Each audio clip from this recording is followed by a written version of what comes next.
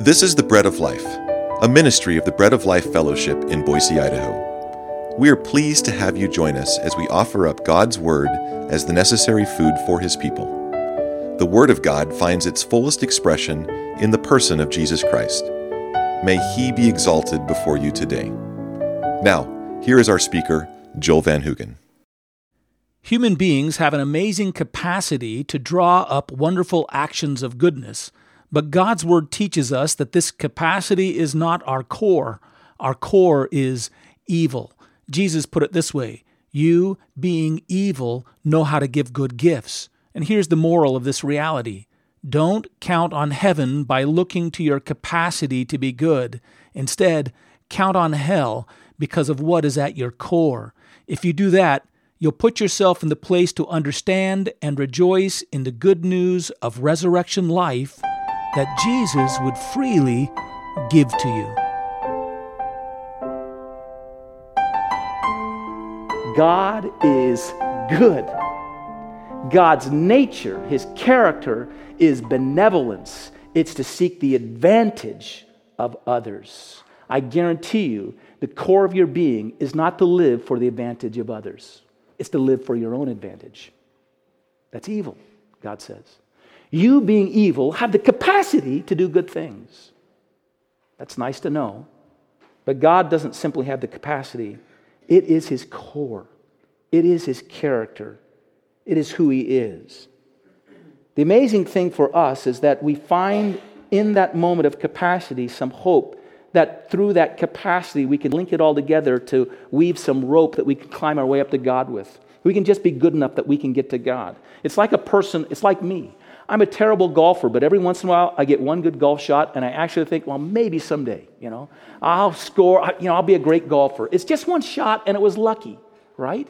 We have this capacity every once in a while to strike a good hit in life, and then we think to ourselves, well, there you go. That's me.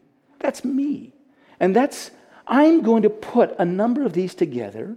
If I can get a number of them on my resume, I'm sure I'll make my way to God. I'll make my way to a point where He'll receive me and He'll trust in me. There's a rich young ruler that comes to the Lord Jesus and he asks the Lord Jesus what he has to do to receive eternal life.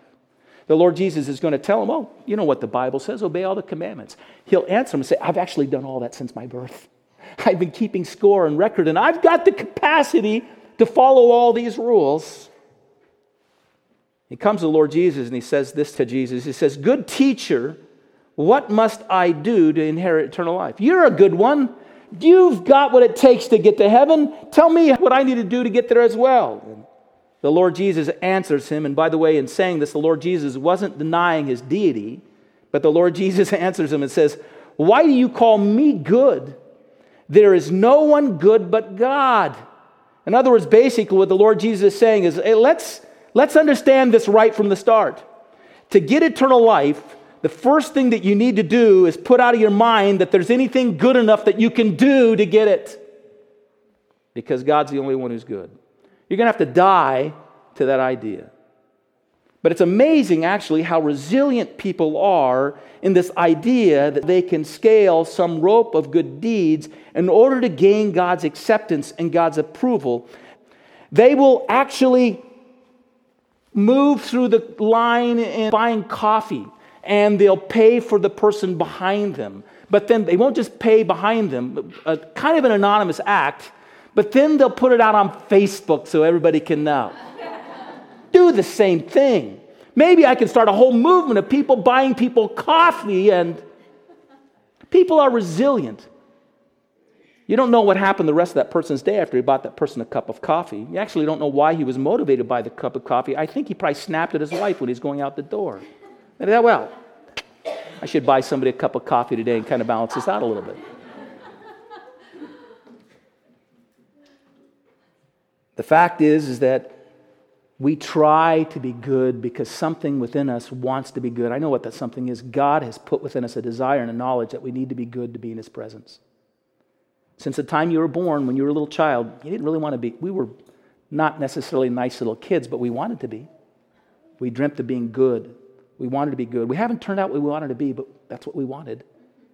God has put this instinct within us, And even though we've lost this standing, we keep groping and keep working to get back to it.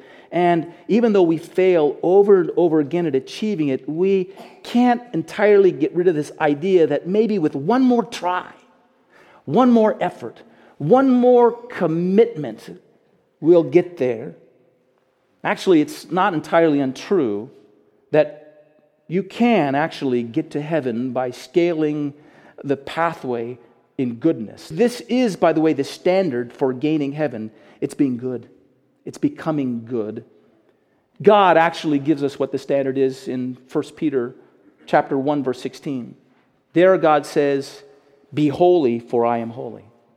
The Lord Jesus reiterated that in Matthew chapter 5, 48.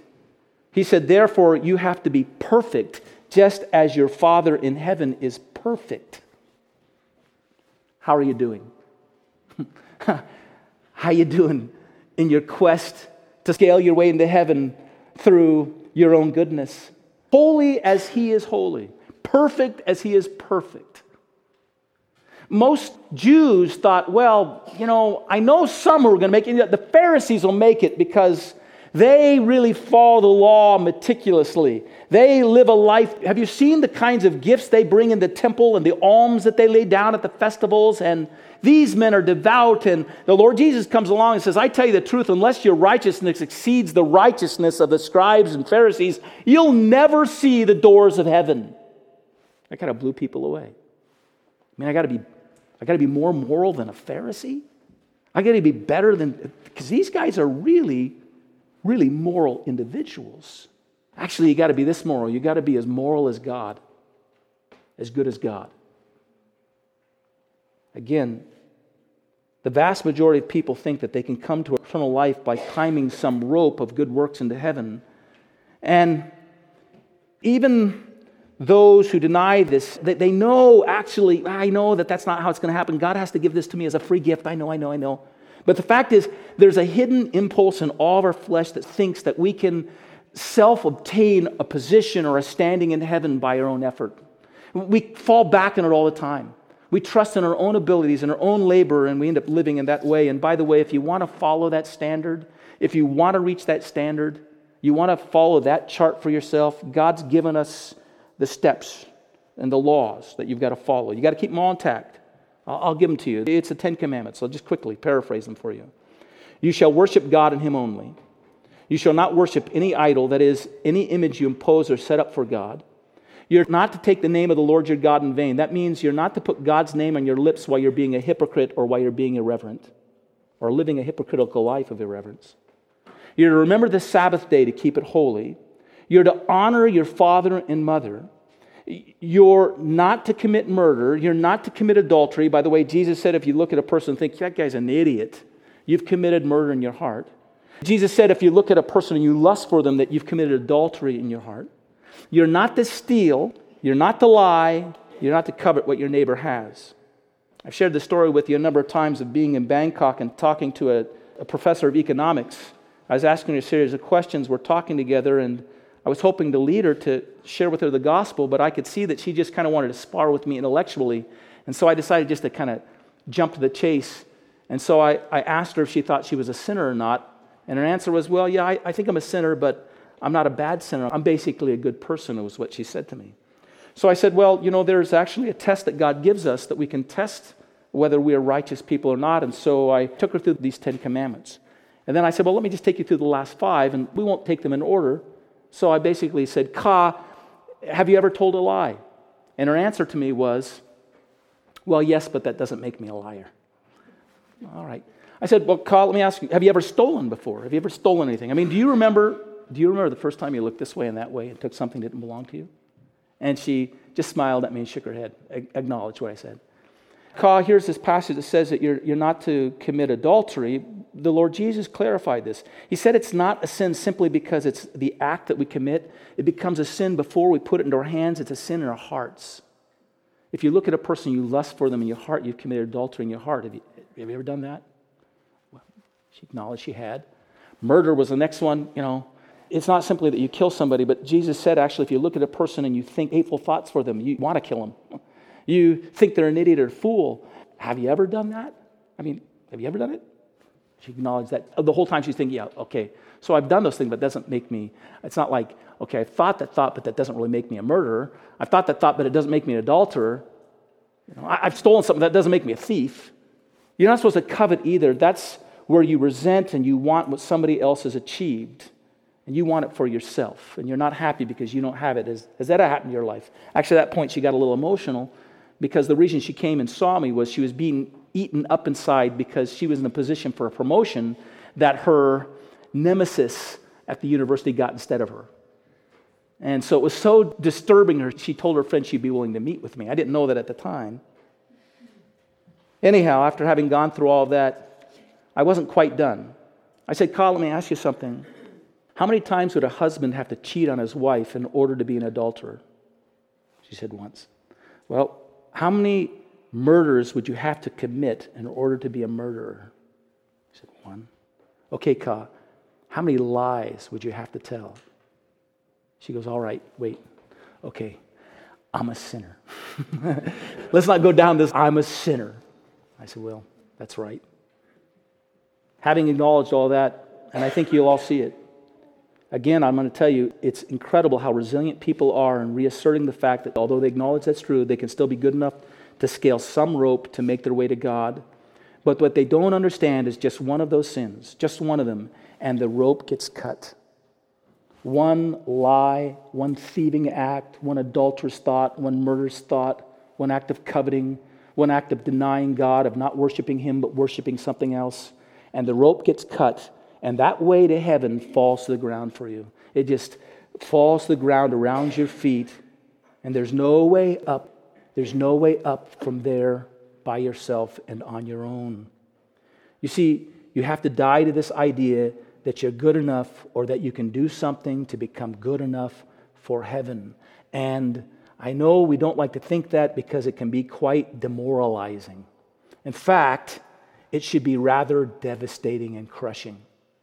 Because if you die to the idea of your basic goodness, all you're left with is the reality of your basic badness. And that's what the cross teaches us. Until Jesus comes to you, until He comes to those who are dead in their sins, and dead to any possible way of morally bringing themselves in the presence of God, you need to understand that you are not good people. You are intrinsically and at your core, you can do good things, but that's just a capability. It's not your core. The fact is we are sinners under God's judgment apart from Christ. We are liars and thieves and adulterers and murderers who have regularly failed to worship God alone, instead worshiped our bellies, our comfort, our ease, our passion, our desires, our own way. We worship our own reputations before others. We worship our pleasures, our jobs, our families, our possessions, our false sense of goodness. Boy, do we ever worship that. We've consistently bowed down before these false gods and worshiped them. It's the first sin that we commit, instead of worshiping and serving the one true God who made us. And we know it's true. We know it's true. You've been listening to The Bread of Life, a ministry of the Bread of Life Fellowship in Boise, Idaho. For a copy of this broadcast, call us at 208-331-4096. Until the next time, God bless you.